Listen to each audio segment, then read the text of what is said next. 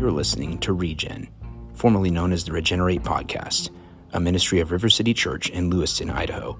For more information about ReGen, visit rivercitychurch.us.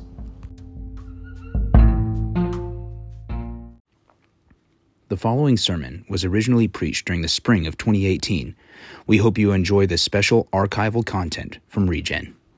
Our mission is to change the world for Jesus one person at a time.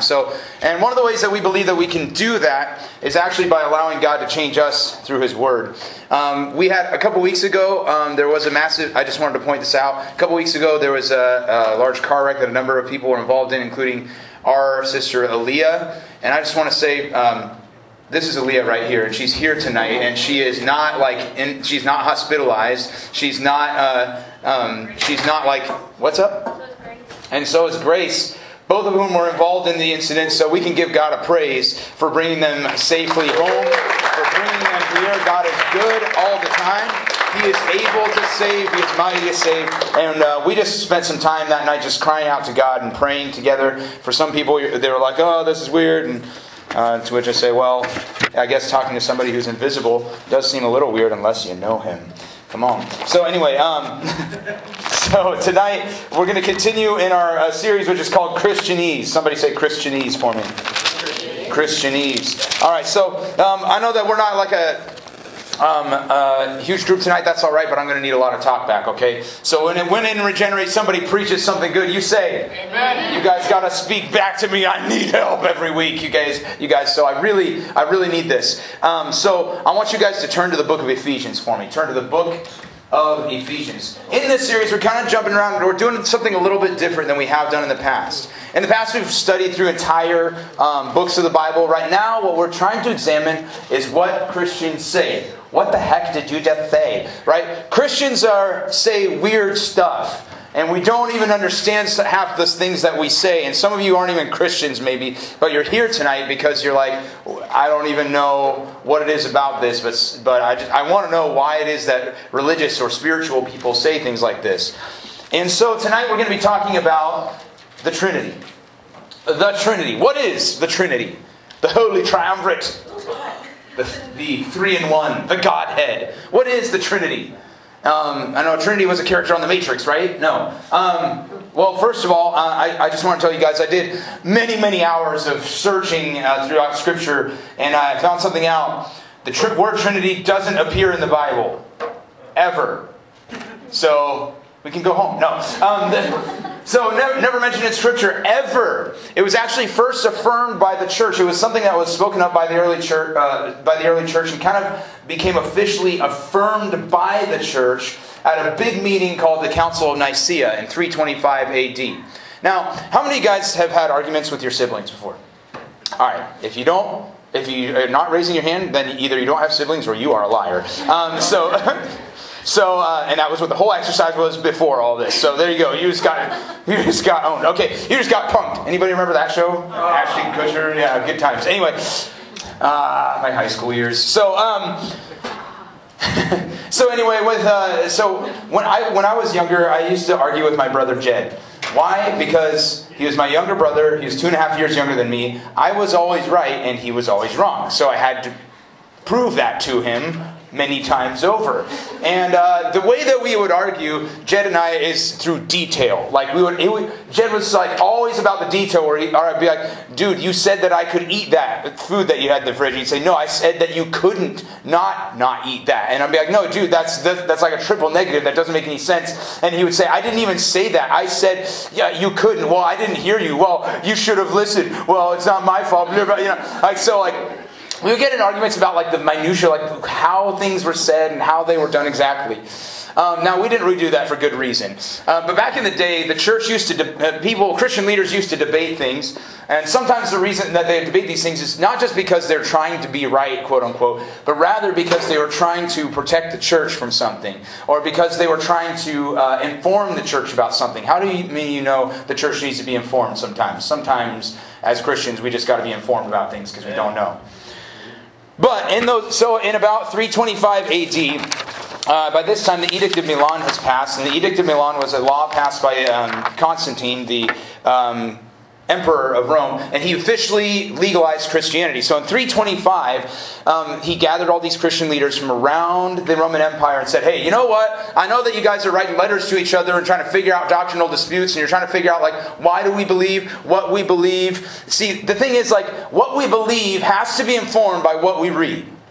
You know what I'm saying? When we read, what we read out of Scripture ought to inform what we believe as Christians. And a lot of times we tend to believe things simply because it was passed down to us. Right? Somebody told us in Sunday school with a cute little flannel graph and a little sheep made of, like, cotton balls and stuff, and then that's what we believe about Jesus being a good shepherd. And then we grow up realizing, wait, Jesus was never actually a shepherd. He's called the good shepherd, but he spent his whole life being a carpenter. Why did I think he was a shepherd? Because I always see pictures of Jesus with a shepherd's staff. What is up with that? Right? We start to accept things and believe things about God, and that actually affects the way that we live. And so we ought to believe the right things. How do we do that? So returning back to history, they have the Council of Nicaea in 325 AD, and they came up with what was called the Nicene Creed. And this is one of the first big doctrinal statements about God. Creeds were simple affirmations of the Christian faith at a time when Bibles are hard to come by. Okay, so you couldn't just pick up a Bible. There wasn't no Christian bookstores or anything. Okay, Christianity had been legal for 4 years. Okay, so they were like, you can't just do that. So how do we believe what we believe? Well, we need to come up with some simple way to memorize it. So that's why they came up with creeds, and they were based on Scripture. And speaking of Scripture, I want you guys is everybody there in Ephesians 4? Okay, if you're not, then get your phone out and get there or whatever. Get your Bible out. And then what I'm going to do is I'm going to read this and we're going to unpack it. Are you guys ready to have a little bit of teaching and some preaching tonight? Is that okay? Is that okay? All right. So let's do that. I'm going to give you a little bit of background, then we're going to dive right in. So this is the book of Ephesians. It was written by the Apostle Paul, former Christian hater turned Jesus follower. It was written about AD 62. Okay, so give or take, it's about 30 years after Jesus had died and ascended into heaven, rose again and then ascended into heaven. And Paul's in prison, and he writes to the Ephesian church. He writes to the church in a city called Ephesus, which was a major city at the time on the coast of what is now Turkey. Turn to somebody and say Turkey. Turn to somebody else and say Thanksgiving. It's coming up. No, not quite actually. So he wrote to this church because this is the thing. Ephesus was a big city, and so there was people from all over the empire who would bring their goods in. It was a big center of commerce. It was a major economic hub. And so people would come from all over the empire to be there, which means one thing right off the bat: social and economic diversity. Right? There's people from all over. There's people speaking different languages. There's people of different religions all coming to the same place. Now we know, just reading from Acts, you can read about how the early leaders of the church would go somewhere and there'd be a synagogue there. Synagogue. Anybody know what a synagogue is? Okay, we're going to have to do a little education. Okay, that's right. A synagogue was a Jewish house of worship. What this means is that the people of God, the Israelites, had been scattered all over the world, and suddenly Jesus comes. And then everything changes, and the people of God are no longer just people who are of Jewish descent, but rather people who are grafted into the family of God by faith in Jesus Christ. So now you have this huge family, and so you have people who are, you have many Christians who have a Jewish background. They have this understanding of one God, right? In Deuteronomy, there's this famous verse called the Shema that the people of Israel memorized, and it says that the Lord our God is one. Okay? Other cultures, they believe in multiple gods. We believe in one God. His name is Yahweh. We serve Him alone. Okay? That was the basis of their faith, and they came to faith in Christ believing that He was the Messiah, or the chosen one, brought by God to deliver people from their sins. So that's what they believed about Jesus. The problem is you also have Gentiles. Turn to somebody and say Gentile. Gentiles. It's a word that we don't use a whole lot nowadays. It's not super popular. It means a non-Jewish person. And so many non-Jewish people also came to faith in Christ. And they believed that He was the Son of God. And they believed that He rose from the dead. And they believed that He was the only one that they could serve. So there's people who are coming to faith in Jesus who are Jewish and non-Jewish. And so what Paul appeals for in the book of Ephesians is unity. Because what's the problem in Ephesus? Racial division. And ethnic division. And religious division even.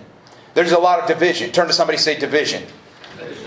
How many of you guys know that it's not much unlike the culture that we live in now? We live in a culture of outrage. We live in a culture of division. We live in a culture where it is easy to define yourself by what you believe in, or actually by what you don't believe in rather than what you believe in. It is really easy to get upset with people over social media. It is really easy to go separate ways from somebody because of something that was said. Am I touching on anything here? This is the thing. This is the culture back then is not much different than it is now. But let me tell you something. He's addressing the issue of unity because it's still an issue today. And why is it still relevant? Because it's an issue today. Because he's preaching about the power of true unity, which is bought by blood. Because true unity, as Paul begins to preach about it, is rooted in a theological understanding. Can I tell you something? Theology is the root of practice. Theology is the root of practice. You can write that down. Because if you are a Christian today, what you believe deeply impacts how you live. And how you see other people. And what you think about. See, Paul, in his letters, he always gives a theological justification for his apostolic commands. A lot of times we think of God as this person who tells you what to do because he's just this big meanie who his only justification for telling you that is because I'm God and I told you so. That's his only justification for it. No. In Scripture, you'll see that God often will give a theological justification for a command. He will say, I want you to be holy as I am holy. I want you to do this because this is the way I am. I want you to do this because you're made in my image and I want you to flourish. I want you to have the life that I've always planned for you and I want you to walk in this way so that way your image can conform to the image that I originally created for you. So God does that through Paul. And in Ephesians 4, let's read this and then I'm going to unpack it. Ephesians 4:4-6 says, there is one body and one Spirit, just as you are called to the one hope that belongs to your call. One Lord, one faith, one baptism, one God and Father of all, who is over all, and through all, and in all. Let's pray. This is God's Word. Lord Jesus, we give you this time. I ask that you would open our eyes and open our ears to see the theological foundation of unity that is present in you. That you yourself are united, and so we ought to be united, God. And I pray that we'd have a deeper understanding of the Trinity as it should be understood. Jesus, let my words be your words tonight. God, I just humble myself under your hand right now. And God, let the words of my mouth and the meditations of my heart be acceptable in your sight, oh God, my rock and my redeemer, in whom I trust. And everybody said, Amen. Amen and amen. So here's the thing. We believe in this God who is like 3 in 1, right? And we can see it in the language that Paul uses right here. He mentions three different words, all of which refer to God. One is Spirit, one is Lord, and the other is Father. These three words all refer to a part of God's nature. Now, how do we understand the Trinity? Well, this one's kind of hard to do. I'm not going to be able, and let me just be clear. I am not going to solve the deepest issues of, doctrinal theology. I barely know anything about this kind of stuff. But let me just give you what I know. Okay, so we believe in this idea of one God, right? Everybody see that? God.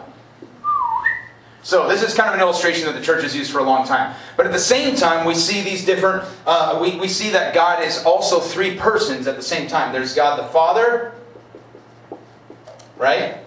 And then we've got God the Son, not the sand, God the Son, and then God the Holy Spirit. 3 different persons, all of whom are God. So there's God who is there's the Father who is God, the Spirit who is God, and the Son who is God. However, the Spirit is not the Son, neither is the Son the Father, and the Father is not the Spirit. Is your mind blown yet? Okay, because it's like a little atomic bomb just goes off. Wait, how does that even work? The best way I can think of it is understanding space, right? We live in 3 dimensions. Amen? Okay. Everybody's like, whoa, I'm excited about that. Amen. I live in 3 dimensions, 3D. All right, so when you see, so basically what do we measure things by width, we measure things by height, and by depth, or length, yeah. So these 3 dimensions are what define space. Each of them is an individual measurement in and of themselves. But apart from all three, it's not actually space. Hello. So that's the easiest way that I can think of to demonstrate the Trinity. Everybody's like, wow, thank you for that revelation, Sam. You changed my life. How does this impact me? Well, let's talk about it. So first of all, what does Paul mention first among the three persons of what we call the Godhead? First, the Holy Spirit. So he says the Spirit. I inserted holy there. Paul illustrates a relationship. What's incredible, he says, is there's one body and one Spirit.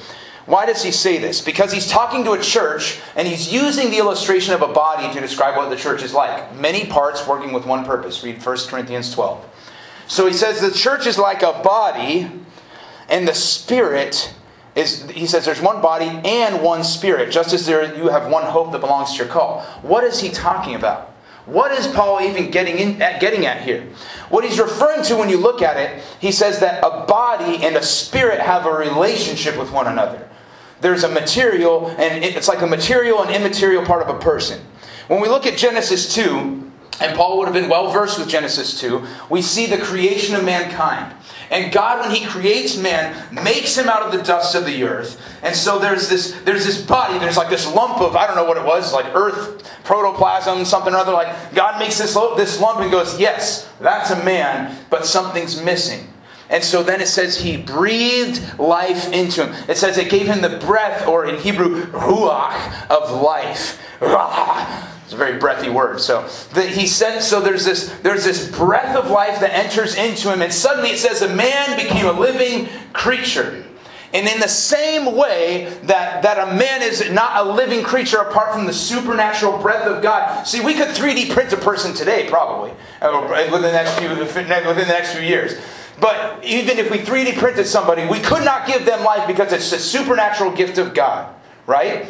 You tracking with me? So what this means is Paul's referring to the church as a body. Ergo, the church, the body, apart from the Spirit, is dead.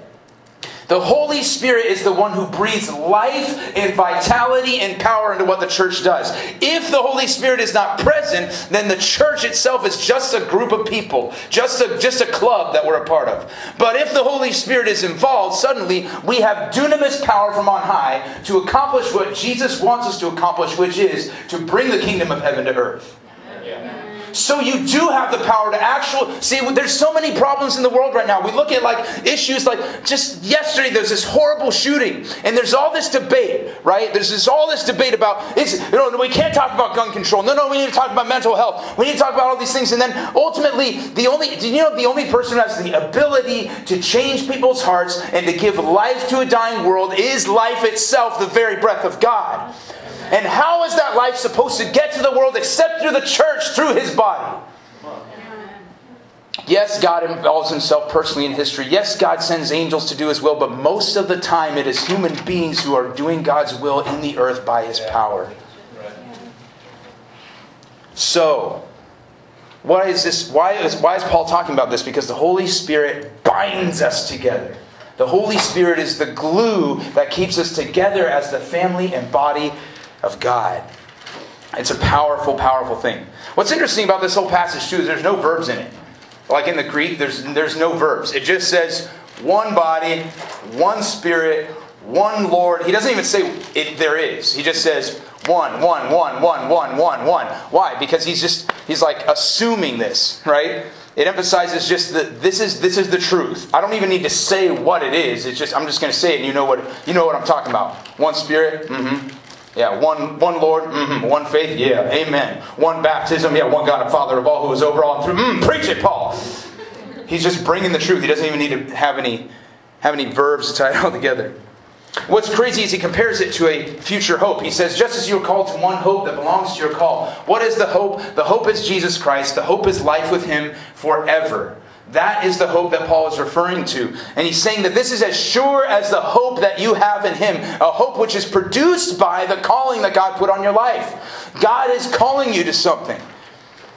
And just as sure as those who are called have an eternal hope in God that does not die, so the Holy Spirit binds us together, empowers us, and moves us forward into the will of God. The Holy Spirit is power, people.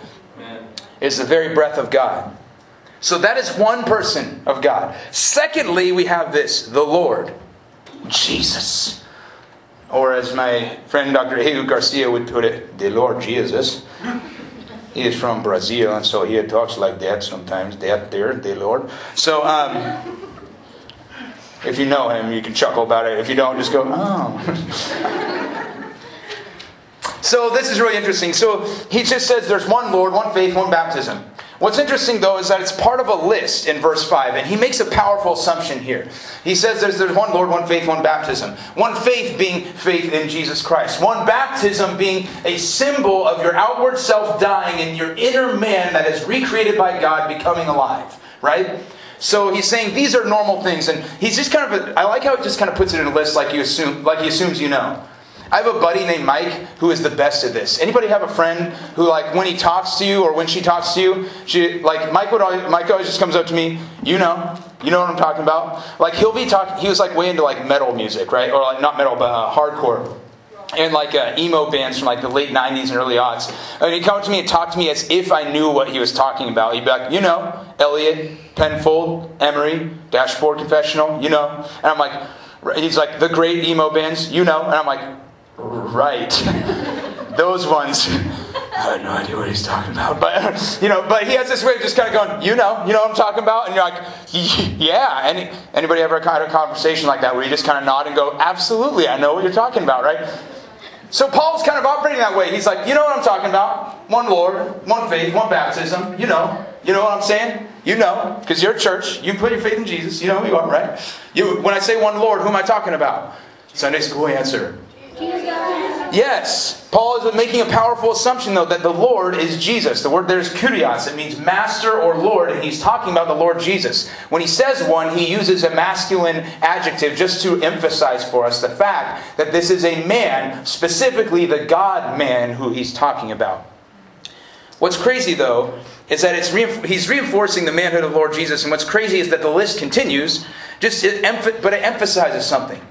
Both the necessity and assumption of our faith in Christ and in His Godhood. See, Jesus isn't even the biggest part of this list. It's just kind of thrown in there because he's like, yeah, you guys know who Jesus is. Why? Because it is assumed that Jesus has already changed your life. So when you read the list and you say the Lord, you know automatically he's talking about Jesus because Jesus has changed your life. You know Him. He is the Lord. And that's just an automatic assumption for you. When somebody says the word Lord, you go, Jesus. You don't say Caesar. You don't say my boyfriend or girlfriend. You don't say my mom or my dad. You don't say the president. You don't say whatever. You say, when somebody says Lord, you think Jesus. That's the first thing that comes to mind. That's what happens when Jesus transforms your life. The Son of God is the Lord. That's what Paul calls Him. And what did He do? Well, it says in John 20:31 that the Scriptures were written so that we might believe that He, that is Jesus, is the Christ. And that by believing in Him, you might have life in His name. The assumption that Paul is making here is that you know and believe and trust in the Lord Jesus, who Himself came down in the flesh to live a perfect life so that He could be the perfect human sacrifice and substitute for your sins on a cross.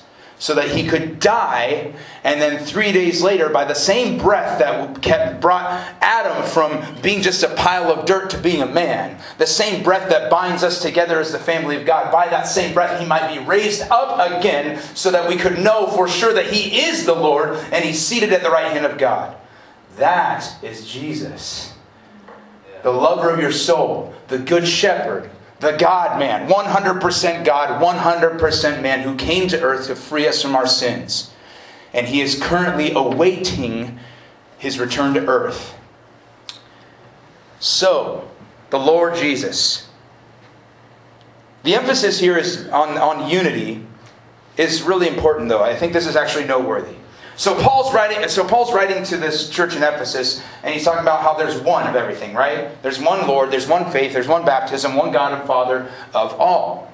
And so why this emphasis on oneness? Why does he have to do this? Because there's two kinds, like I said, there's two kinds of believers here in Ephesus.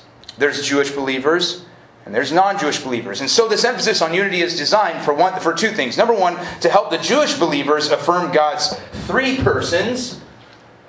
right? But then at the same time, you have all these Gentiles coming into Ephesus. Now, these Gentiles are coming from places where they worship multiple gods.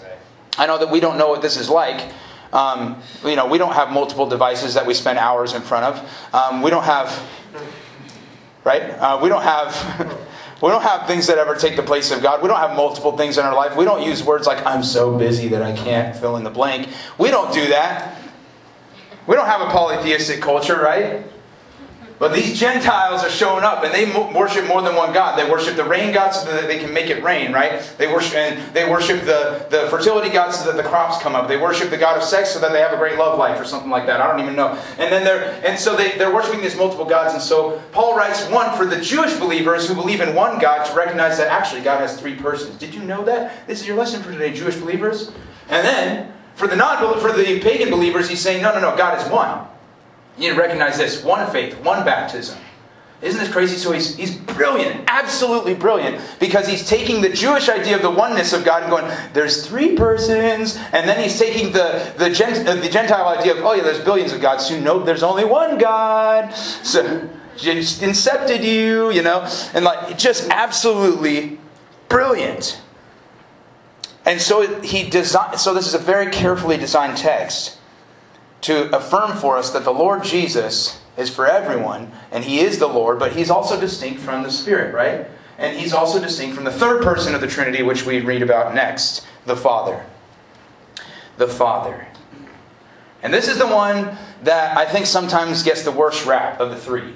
Like the people, and generally in our culture, when you think about the Holy Ghost, you think, oh, I got the Holy Ghost. Like I went to a church meeting and hallelujah, and then I got like I went to this worship service and the song was so good and I got like goosebumps. I think it was the Holy Spirit, or it's like, oh, I got the Holy Ghost, now I'm like handling rattlesnakes or something weird, There's so many weird church cultures surrounding that idea.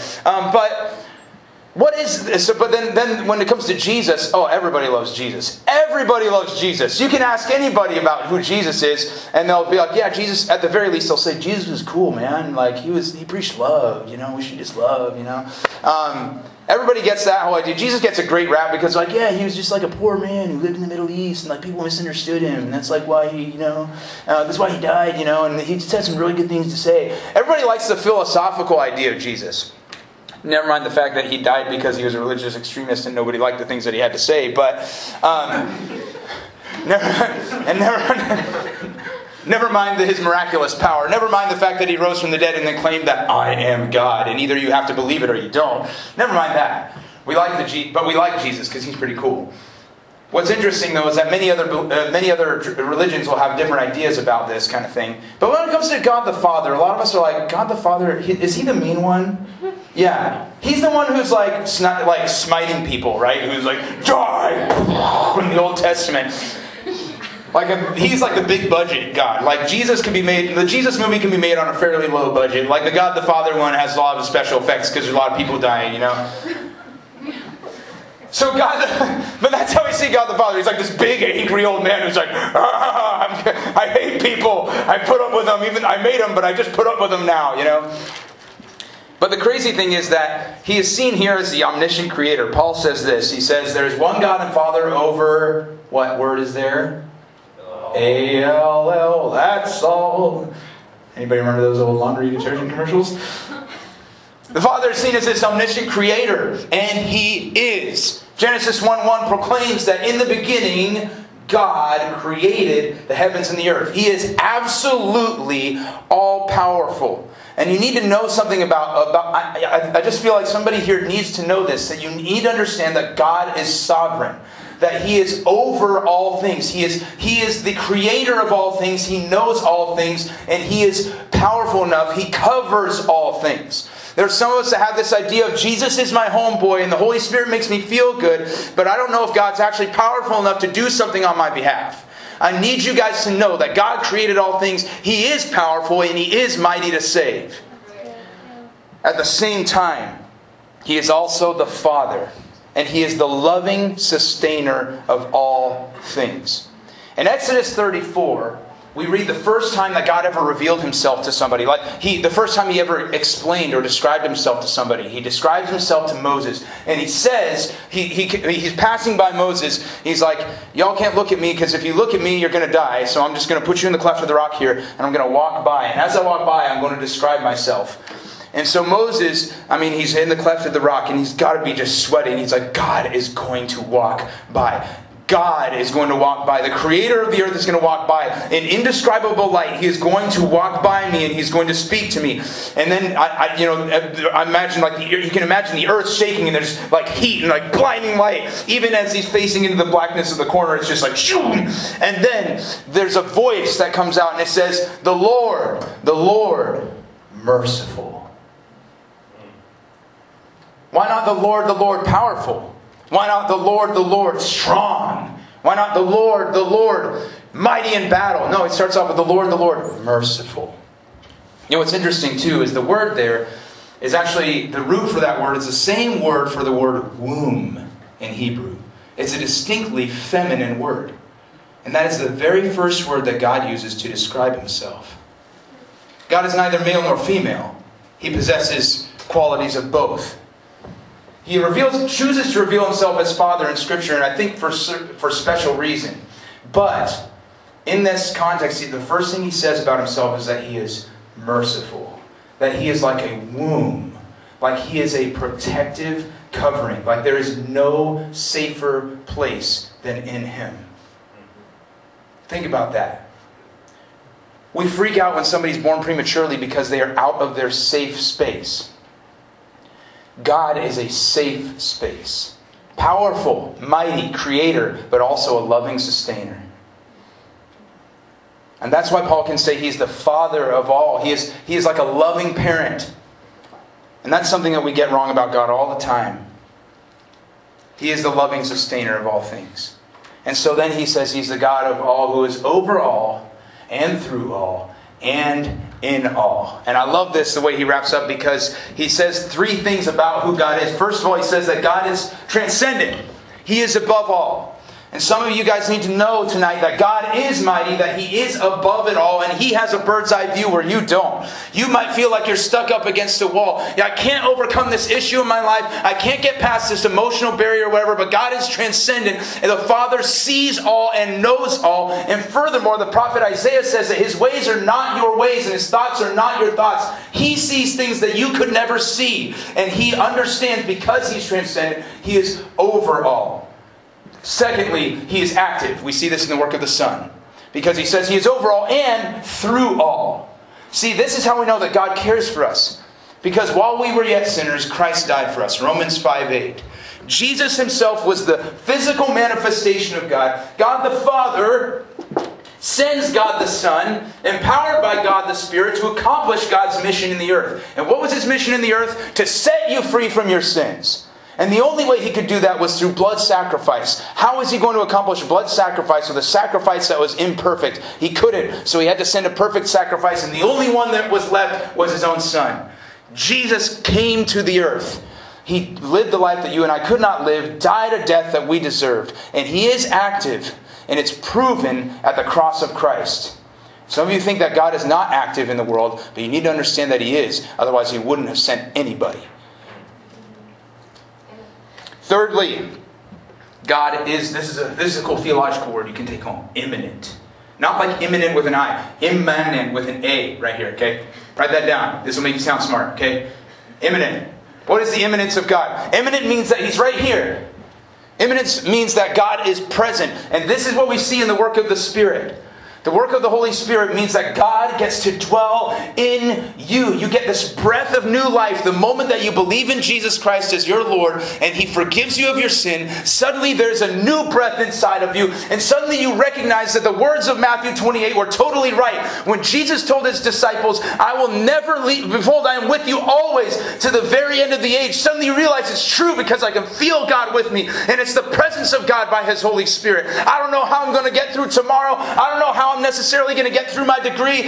Come on, somebody, if some of this is preaching to you, I don't know what I'm going to do tomorrow. I don't know how I'm going to get another $1 tomorrow. I can't ask my parents for more money. I don't know how things are going to work out with my boyfriend tomorrow. I don't know how things are going to work out with my girl tomorrow. I don't know what's going to happen tomorrow, but I know that God is with me. That is the immanence of God, present in the person and work of the Holy Spirit. What you believe determines how you live. So believe in the triune God today. Believe in Him. Don't believe. A lot of times we get these lies that are handed down to us. Believe what Scripture says about Him. There is one body and one Spirit. Just as you are called to the one hope that belongs to your call. One Lord, Jesus. One faith. One baptism. One God and Father of all, who is over all and through all and in all. And He is here right now in this room. So here's the question. Let's just talk about this for a minute. What falsehoods or lies, I guess, have you believed about God? Either the Father, the Son, or the Holy Spirit, or all three. So turn to somebody and talk about it. Do it with your Bible open, though, if you can. Keep your Bible open to Ephesians 4 right there, and any other places that you feel are relevant. Get with just one or two other people and discuss this question. What falsehoods have you believed about God? It could be something simple. It could be something really deep. It could be something that it just needed a course correction. But go ahead and talk to somebody about it. Go for it.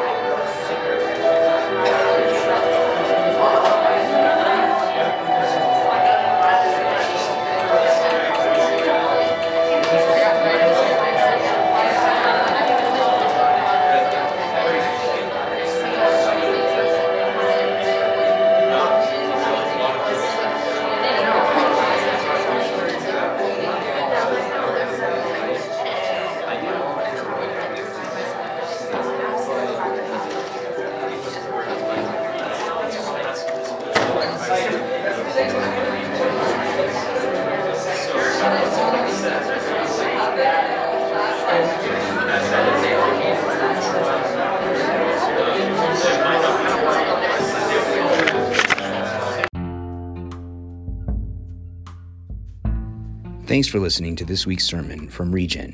If you have any questions about ReGen, feel free to shoot us an email at regeneratelcsc@gmail.com. ReGen, changing the world for Jesus, one person at a time.